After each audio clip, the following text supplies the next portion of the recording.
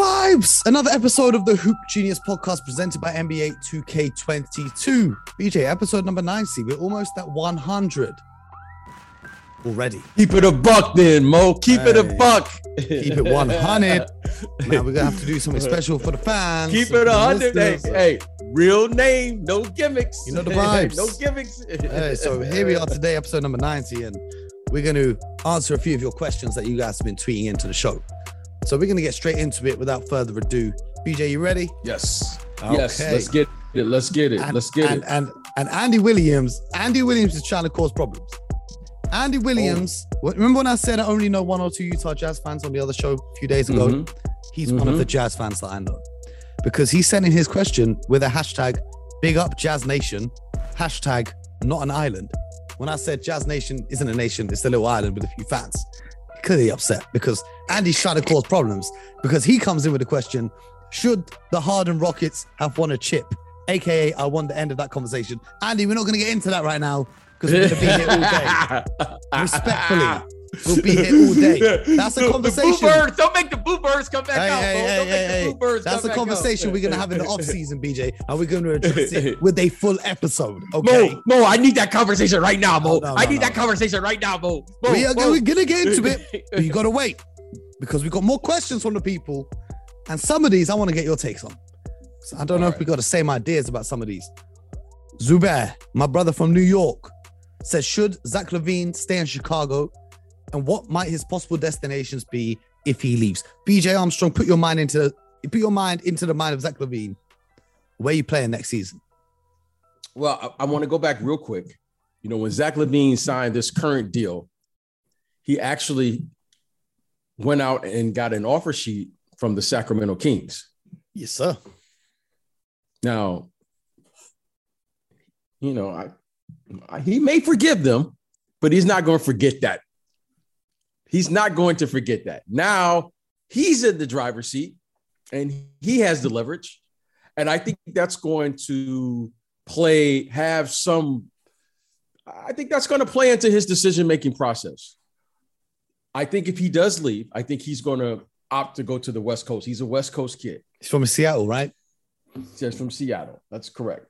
You know, maybe I'm sure Jamal Crawford will know exactly what he's going to do. Maybe we could get him back on the show at the proper time. Mm-hmm. However, I think he will look at all of his options. I think he will look to somehow get to the West Coast. And if it's not at one of those desirable destinations, then I think he circles back to the Bulls. That's what I think. Could Portland be an option for him? Again, I think he will try to get to the West Coast. Okay. If I was Zach LaVine, I'd stay in Chicago. Why? They can pay you more money. That's where I go, wherever the money's at. We've seen with this generation. Oh, yeah. It's not always about the money. So that argument now goes fair. out. That's fair. I'm saying I would. That goes out. I'm not Zach LaVine. Yes. And I'm not Zach LaVine, but I he's think already he's made going hundreds to take of his time. Okay. Yes, I think he's going to take his time. It's going to be interesting. We spoke about the San Antonio Spurs and a few other teams, but I know Jack will be happy listening to us mention the Sacramento Kings. Don't worry, Jack. We're not going to talk about the head coaching search that's currently going on unless someone's asked a question about it. But question number 2 comes in from Chris Rose. And he says, is the idea of stars over depth for the playoff success still true? A lot of coverage pre-playoffs was suggesting it's true, but star teams have been falling short. Nets, Lakers, Sixers, compared to deep teams, the Suns, the Heat, the Grizzlies, and the Warriors. Now, I don't know if I agree with this question. Yeah, can you explain that question? Because, Mo, I didn't really understand the question. He said teams accumulating stars rather than trying to get depth on their roster is what he's asking. Okay. But he used the Sixers as an example of falling short of expectations. Embiid's out with an injury, so I can't include them. But the Nets and the Lakers definitely. In particular, the Nets, the lack of depth was obvious. But then when you say the deep teams, you talk about the Suns, who have Devin Booker, an all-star, could be an MVP candidate. They have Chris Paul, all-star as well. Then the Memphis Grizzlies, they've got Ja Morant. The Golden State Warriors have got Stephen Curry. So they've got stars as well. The Miami Heat, I get what you're saying. Jimmy Butler would consider himself a star, and I'm sure in the mind of Tyler Herro, he's a star. But depth will always win out because it's a long season. And the teams who don't have the depth suffer in a long season. They find themselves in a play-in or missing the playoffs for the Nets and the Lakers. You need the depth. And what you see the most is when it comes to different matchups. If you can only play one style of basketball, aka the Dallas Mavericks right now, they don't really have many options coming in to adjust to what the Phoenix Suns are giving them. So it's all about matchups in the playoffs. And the more depth you have, the more options you can throw at those matchups. BJ, what do you think? Well, this is a star-driven league, Mo. Let's just call it what it is. And there seems to be a general idea on how to build a team, especially today in this new age of building a team with the analytics and the numbers and so forth and so on. I've termed it, which has proven to be, it works. Roster construction works, okay, when you build it with talent and depth. However, we have a new way of thinking about it, and it's a star-driven league. And you're seeing the acquisition of disgruntled stars. You get the biggest names, you put shooting around it, and then if it doesn't work, it's because the stars didn't deliver. Well, if it does work, it's because, they have pace and space. I don't believe that's the correct way. So I think that's what you're seeing. You're seeing a difference of philosophy because, Mo, in the end, the game always returns back to the essence, which is you have to have talent, you have to have depth, and you got to have a mixture of two where you're playing a blended brand of basketball. But that's what works. And this, until someone does it in this other way of, pace and space, we're going to continue to have these conversations. My take on it is that you got to draft your stars. You can't just hope that they sign in free agency because the teams that we're looking at, Devin Booker drafted by the Suns, Giannis drafted by the Bucks, Tatum drafted by the Celtics, Curry drafted by the Warriors. That's one thing to keep an eye on. But Paul Bernard says he would love to know at what point in his career BJ decided he wanted to be an agent and how the transition was. I think we're going to have to do that requires more than just a little answer. That's a deep dive. Great question. We need the book of BJ Armstrong coming soon. But he also says, will he represent Mo at any point? Absolutely. Mo's a star and weighty. Mo's a star. We're negotiating that deal as we speak. And Mo is a tough negotiator. Believe me, this guy he's a tough negotiator. So I'm trying. He's tough. But I always say to BJ, man, I want a book about your life. I think a book about your life would be so interesting. We need to know if you guys want to hear that as well. Show some love to BJ on the timeline. Let him know. Yeah, I don't think it's interesting, but listen, you're too humble. Give the people what they want. Yeah. But speaking of your illustrious career, Dan Franklin, who always sends the most polite questions. I want to show some love to Dan right now. He says, thanks as always for the great content. Personally, you guys have been a great distraction from things in life at so many times. So Dan, big love to you. We're sending strength and positivity your way. Whatever you're dealing with, we hope you get through it. And we're going to be here every morning to lighten up your day. He says, if BJ could choose any moment from his NBA career to transform into an NBA top shot, what would that moment be and why? Now, BJ, if you don't know, an NBA top shot is what they call an NFT. A top shot? It's an NFT, a non-fungible token. Essentially, it's a highlight. What's your number one highlight of your career? Because then the highlight becomes immortalized and then gets a serial number and people sell it and then it's worth money and people sell it. And the higher the serial number, the more the money. I'll explain it to you after the show. But what is your number one highlight or moment or play from your career?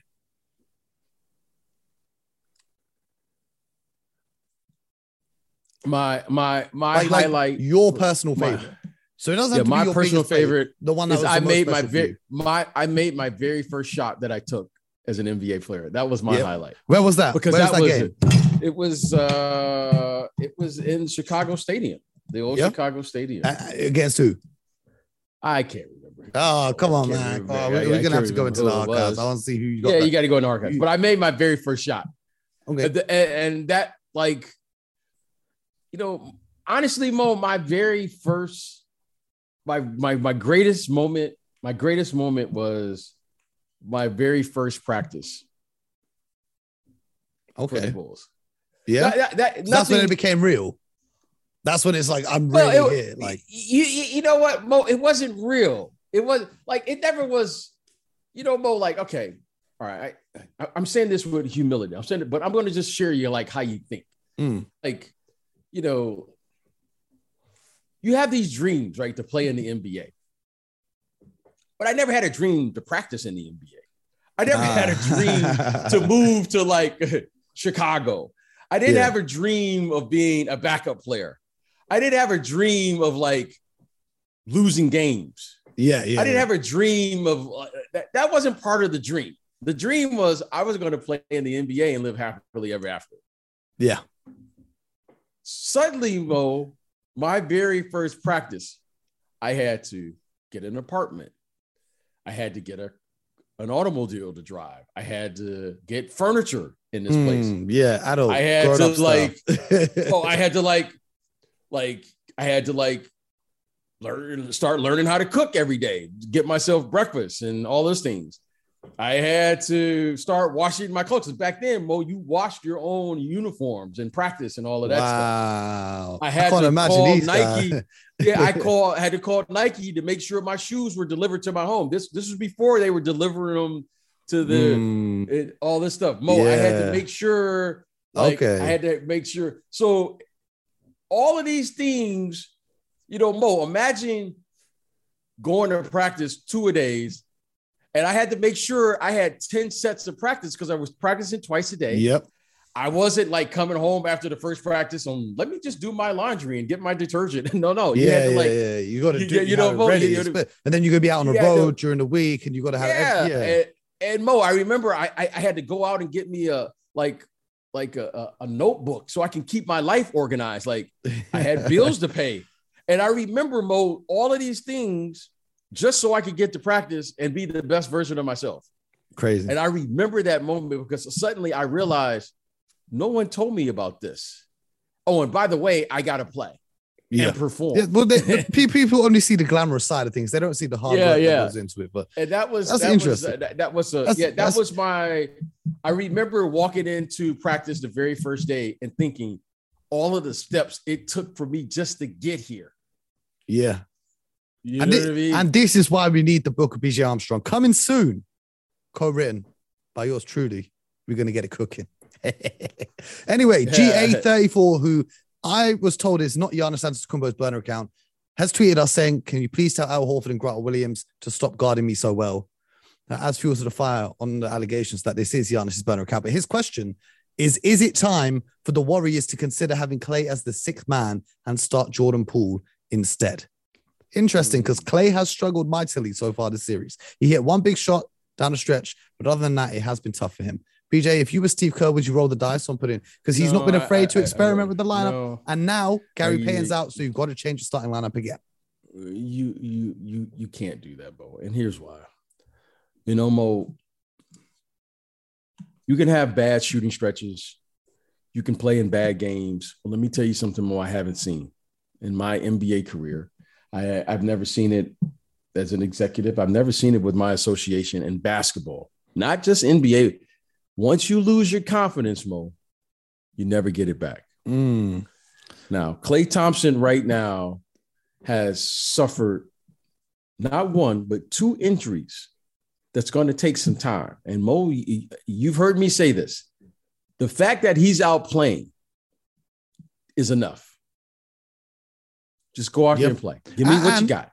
And all he needs to do is make 1 or 2 and then he'll be back. And especially if the series goes to game 6, we all know about game 6, Klay Thompson. You don't want that man on the bench for game 6. Give me what you got. But let me tell you what that man has inside him. There's 2 you can't measure. You can't measure what's inside a man's mind, and you can't measure what's in his heart. Now, let me tell you this about Klay. Now, Klay Thompson is coming back from an ACL injury and an Achilles. But Klay Thompson ain't scared now. No, he's the G. He might and Klay Thompson, half ball will shoot. Yeah, he's not afraid to let it fly. And I love it. Now, and I love it. You got to roll with him. And I respect, because all of us are age. All of us players will age and all of us will get old. I respect Steve Kerr for rolling with Klay Thompson. And they're going back home. He's due to have an explosion one of these nights and just go off completely. But so I respect it. But I understand what's being said, but I respect what's happening here. And Klay Thompson deserves this level of respect, by the way. Yes, most He's definitely. earned it. He's most earned definitely, this. without question. So the next question comes in from Connor O'Neill. BJ, I'm gonna need this one. Just 2 names and 1 number. Okay, I'm gonna hit you with the question. 2 names and 1 number. Can you give a realistic idea for Dallas this summer? 1 player they should trade for, 1 free agent they should target, and the maximum they should be willing to pay Brunson. That's quite a lot for one question. That is a lot. That is a lot. Maybe we need to do a whole episode on that after Dallas get eliminated. Maybe we have to circle the block. I'm going to start with Brunson. But go ahead. You know, it's going to be very limited what's out there. There aren't a lot of teams this year that has a lot of money. I think Brunson, he will probably be north of 20. How far will determine what's out there on the open market. But I think he's earned that, whatever that may be.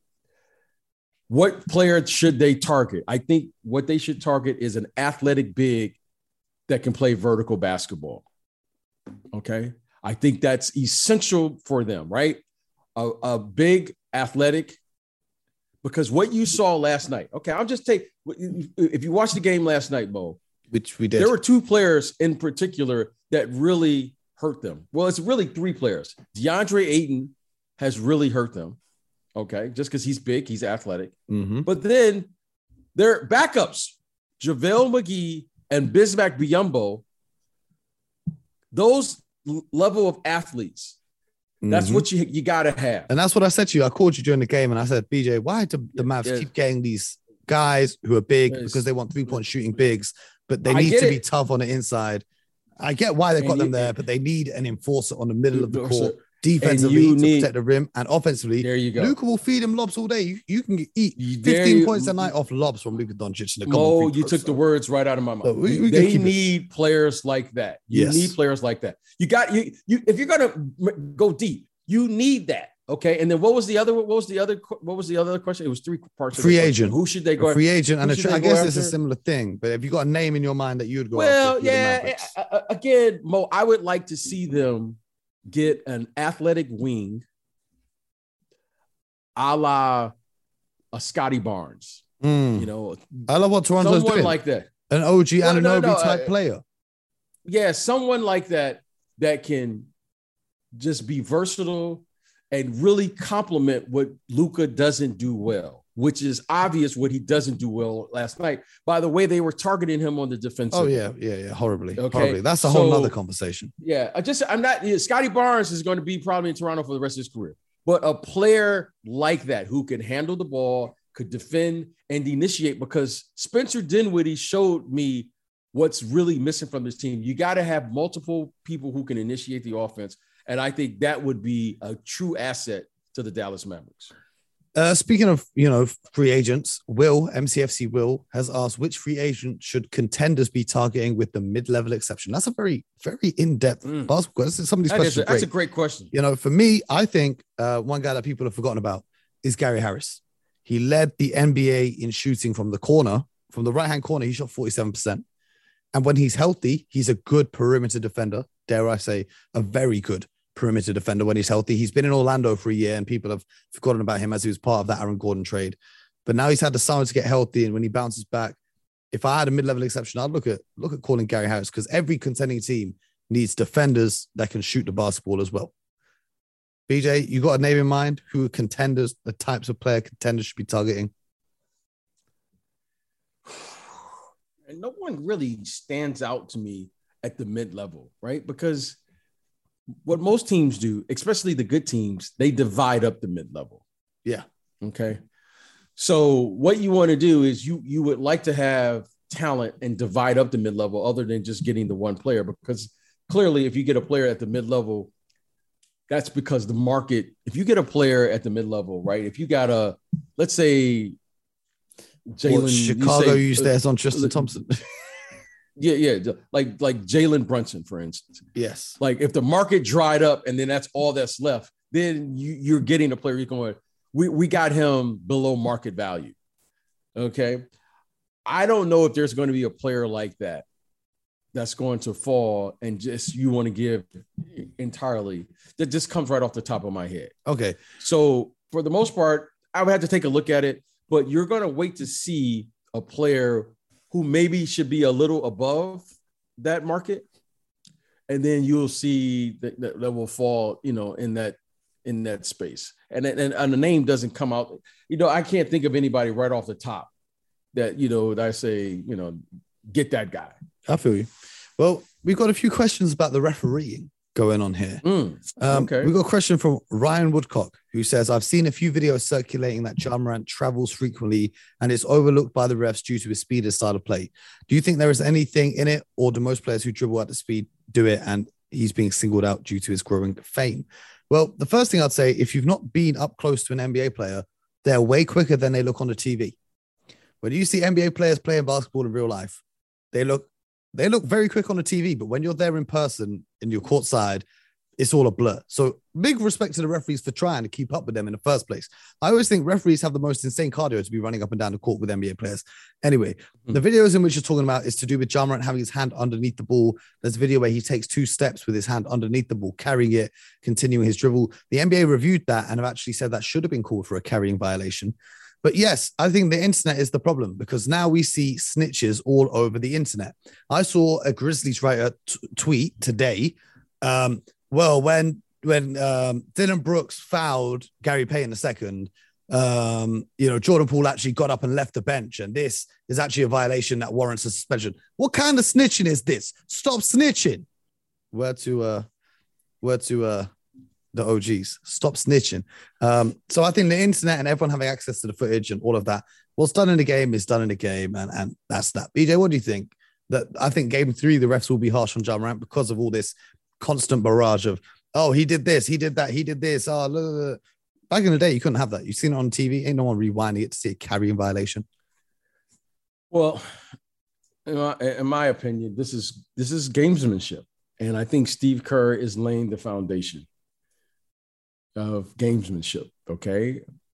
Steve Kerr played for 2 of the greatest coaches who always worked in the media during the playoff series, right? One being Greg Popovich and the other being Phil Jackson.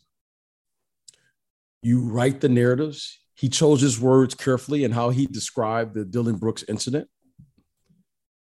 He wanted to make sure that he brings attention to the referees. They are human.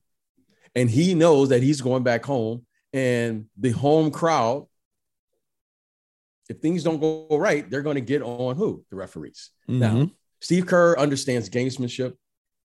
He's said things without saying anything. That's an art.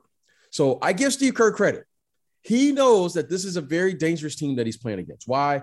Because youth is on their side.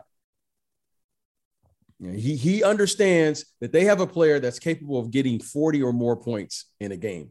And if you can get 40 or more points in a game, you probably got a pretty good chance. Yes. You probably got a chance. Well, you got a chance. A lot of Grizzlies fans are kind of, they're upset too. James O'Toole says, what's going on with the refereeing in the playoffs? Bear in mind, James is a giant Memphis fan. He loves when we talk about the Grizzlies. He says, will the refereeing get fixed? So many horrible and inconsistent calls along with so many whistles. I agree that there is a lot of whistles, but I think it's not unfair against any one team in particular. I think there is a lot of just whistles in general that we don't usually see during the playoffs. More than I expected. You expected it to be more physical. I don't like all the fouls. But I'm that guy. I've never called a foul. Ever. When you go pick up and people call fouls and pick up, I think it's disgraceful. If someone fouls you, foul them back. I ain't calling no damn fouls. That's not my style. But I get it. BJ, you think there's too many whistles being blown? No, I don't. Players adjust. That's one thing. This is one thing I know. Mo, I don't share this with a lot of people, but I'm going to share it here. My dad, my whole entire life was an official.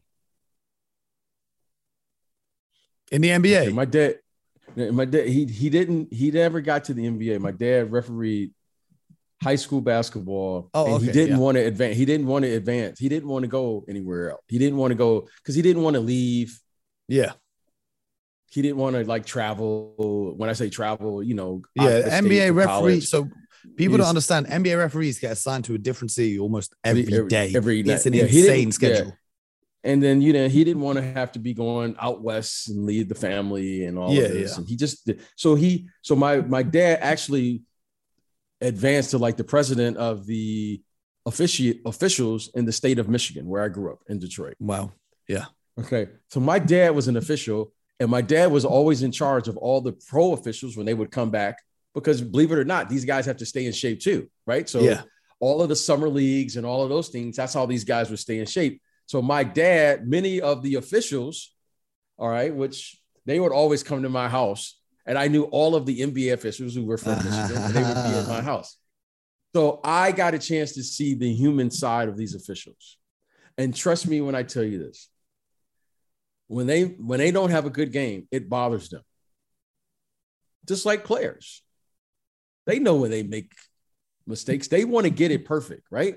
And Mo, you made a great point. You know, when I first came in the league, there were only 2 officials. Yeah. And then they went to 3 officials. Why? Because it is, you know how hard it is, Mo, to have to play 48 minutes?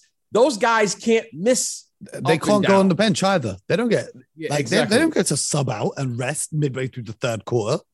Okay. So I saw the type of conditioning that my dad and his colleagues and all of those people would do. I saw the hours of tape and learning about the game and, you know, and all of these things. So Mo, I always had a level of respect for these guys, you know, Mo, and most people don't know this, Mo. I never got a tech my whole career. I respect it. Because if I played in the NBA, I would have had a tech every damn game.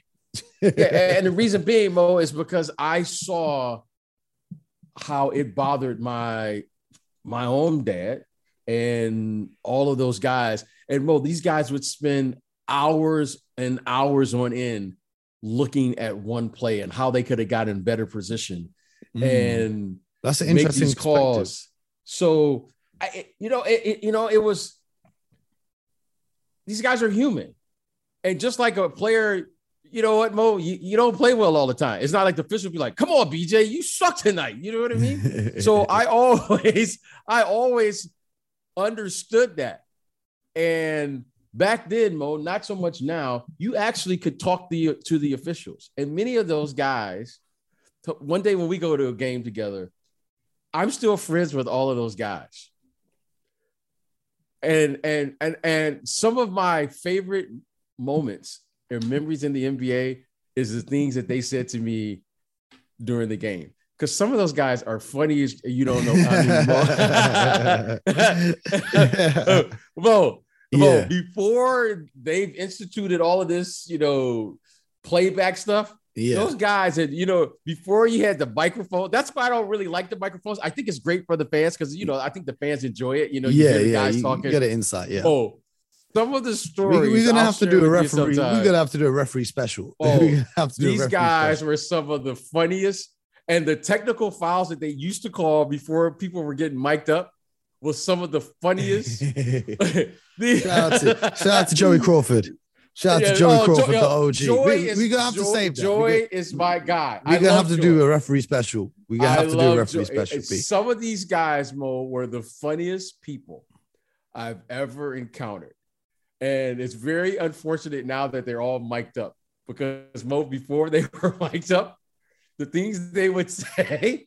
Hey, we're gonna have to talk about that. We're gonna have to talk about that. But yes, James Stone says, "Why do you think the media and pundits never take the Miami Heat seriously?" Well, I don't think that it's not taking the Miami Heat seriously. I think the Miami Heat are just doing what they need to do. Like I said earlier this week, they're beating a Sixers team without Joel Embiid, who clearly struggle a lot without him. They're beating Atlanta Hawks team. They beat them very well, by the way. There was great defense played, but that was the 8th seed who made it in through a play-in tournament. The Atlanta Hawks were horrendous this year. So I think when the Eastern Conference Finals take place, the media and pundits will talk about the Miami Heat seriously when they actually have a series that they want to talk about. But right now, the only reason they'll talk about the Miami Heat is if they didn't do what they were expected to do and they were losing to an Embiid-less Sixers team. BJ, what do you think? I think the Miami Heat are one of those teams where we look at their roster and we said, you know, they have depth, they have talent, they have a star player, they have a couple of star players, right? You know, and you can even put Tyler Hero in there so that maybe they got multiple star players. But they don't have that player. You know what I mean? Yeah, like they've got Jimmy star players, Butler, but they don't have a superstar. Jimmy Butler and Bam, these guys are perennial all-stars. You know, Tyler Hero, 6th man of the year. You know, you look at they don't have Kyle Lowry. What Brian Scalabrine said on our show when he said a supernova player. They don't have a Giannis, a Tatum, a Steph that's going to go supernova. But if they can, and that's what drives the ratings. Yeah, and I think that's if they get to the conference finals and they look like they're going to win, there's going to be a lot of talk about the Miami Heat. But Matthew McDonald wants to know, BJ, if you could play one-on-one against any current NBA players, who would it be? If I could play one-on-one against a player? Yes.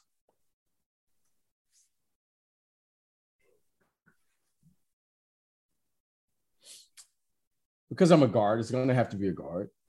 Mm-hmm.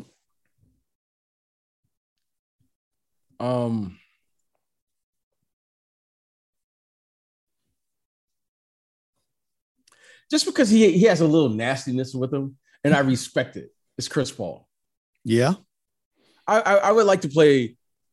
Chris Paul could have played in our era the way he plays because he's nasty. Like, you know what I mean? Like, and what I like about Chris Paul, he hits you and you hit him and it's never personal. You know what I mean? Like, it's not like you hit him and then all of a sudden he's like, no, man, you can't hit me. That's a foul. No, he's like, oh, okay, you got me good on that one. I'm going to get you back on the other end. I respect that about him. And he's got a level of nastiness about him that I really, really respect. Like, you know what, Mo? I was watching him last night. He takes everything personal. And what I mean by Mo is this. When he was a young player, Mo, he went after Jason Kidd as a young player in the playoffs. Mm-hmm. Okay? He went after Jason Kidd. Now, last night, Mo, you watched the game and I watched the game. He was saying a little something to the bench. No, Luka Doncic has a reputation now where Luka Doncic and the Dallas Mavericks, they pick on a player and they get the matchup they want. They'll just keep setting the screens till they get the player they want. Mm-hmm. Luka had an incredible game, 47 and all of those things. Now, Chris Paul did something last night, Mo, that I was just dying laughing. Whoever Luka Doncic was guarding, he went after Luka. And every time he would score, Mo, you got to go look at it. It's one of the funniest things ever. He would look right at the bench. Yep. He looked right at Jason Kidd. Mm-hmm. Well, there was one, but this is what I was referring to. He said something as well. Yeah, he said, okay, you want to pick on us? We're going to pick on him. And what you going to do about it? And he didn't sugarcoat it. He didn't take it personal when they picked on him. He went right after him, and the guy is a phenomenal. He's a competitor, and he does it in a way that I respect because you know what? Say what you want to. The guy competes. He takes his lumps, but he gives it out too. You know what I mean? So he would be a player that could play in that era because he would set screens. He would sacrifice his body. He's incredibly talented.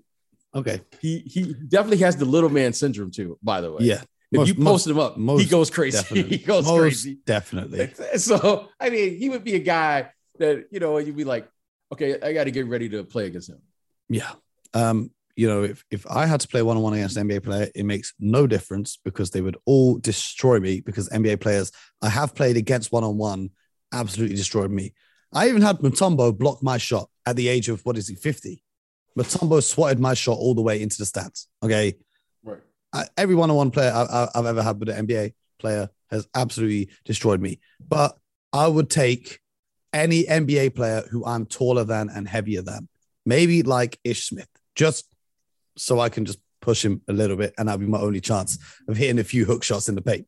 That's my only chance of getting a bucket. Because anyone else, they're gonna block. You see, you would have win. I just want to compete. It doesn't. The winning part doesn't. But it's not competitive. You know. I can't play Kawhi Leonard. It's 21-0 3 minutes into the game. This is not competitive. I hear it. But Rob Moody says, with everyone shooting a lot of threes these days, do you think you'll ever see a team score 200? Maybe in an overtime game. I think in an overtime game. Yeah, we can have triple OT, and I think we can get there. I think the Pistons one time in like the 80s or so scored like 186 or something. Yeah, I think someone would do 200. I think so. I think that it's just a matter of time when it's going to happen, but it's going to require some overtime. Well, I also think that they should change the halfway line to a 4-point line. But that's a whole nother discussion that we can get into. Kevin Wilson has said, what would be more beneficial to the sport in the UK? Bring in more regular season games over, similar to the NFL, or have NBA teams come and play against British teams during the preseason? Kevin, if NBA teams came to play British teams, with all due respect to my friends who play in the British League, there is no competition there. There is zero competition. It would not be fun. It would be harder in NBA practice because the British League struggles to attract the level of talent in the NBA. How many NBA players are in the British League? None. Like, come on, man. That's with all due respect, though, because the game is getting better here. There's a lot of things that could do to help the sport here in the UK, but getting NBA teams into play against them is not one of them. We've only got a couple of questions left, BJ. We're almost done over here, but Spencer Easter B1, if that's his second name, Easter B1, I don't know. Spencer says, will the Warriors not signing a big man in the offseason affect their championship aspirations, especially with teams that value a big man like the Suns? I think yes. If there's one thing that's obvious in watching the Warriors is their lack of size. Yeah. And you're seeing it's basically 4 small guards and Draymond, right? And Draymond is 6'6". Not like at best. Yeah. Okay. So it's clear to me what they're lacking. And I was expecting the kid Wiseman to come back this year, and his size and athleticism.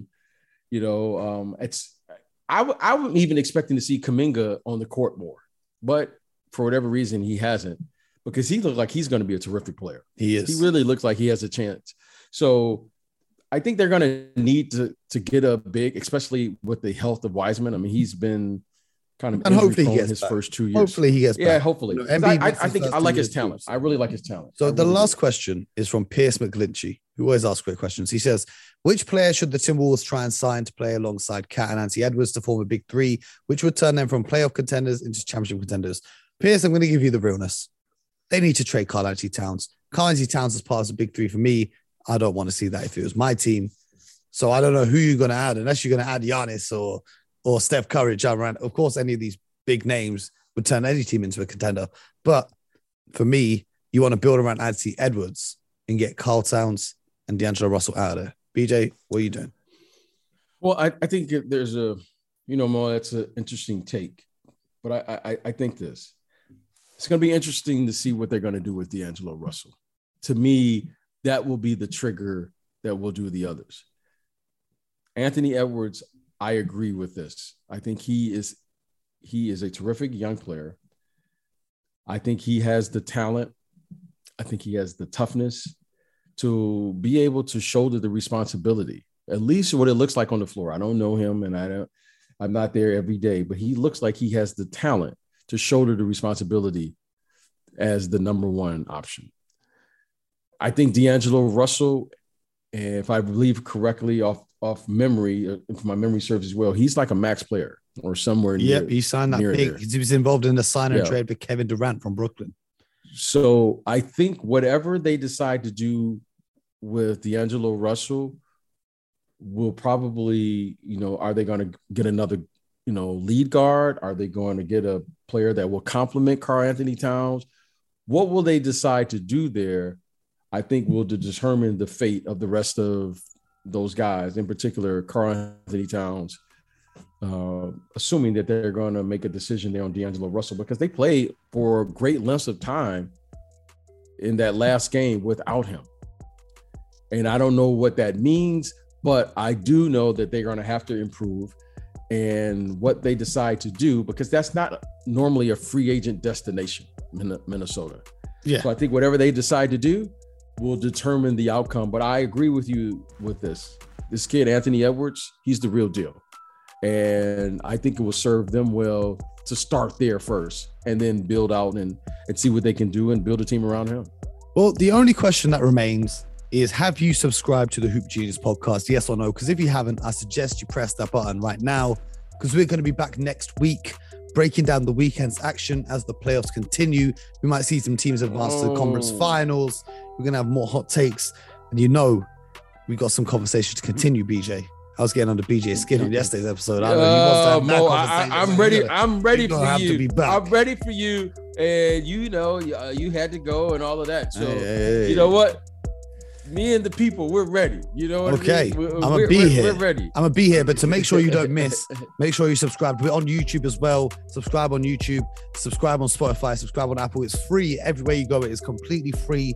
Don't worry about all of that. Leave us a review or a rating if you enjoy the show. Leave a 5-star rating. It's greatly appreciated. It helps support the show. Have a great weekend, my people. Enjoy the NBA action. BJ and I are going to be on TV. You're going to see us on Sky Sports, and we might even be on the radio too over in America for any of our American audience. Follow us on Twitter. You'll get the info on that. But until next time, have a great weekend. Enjoy it, my peoples. And as always, get buckets.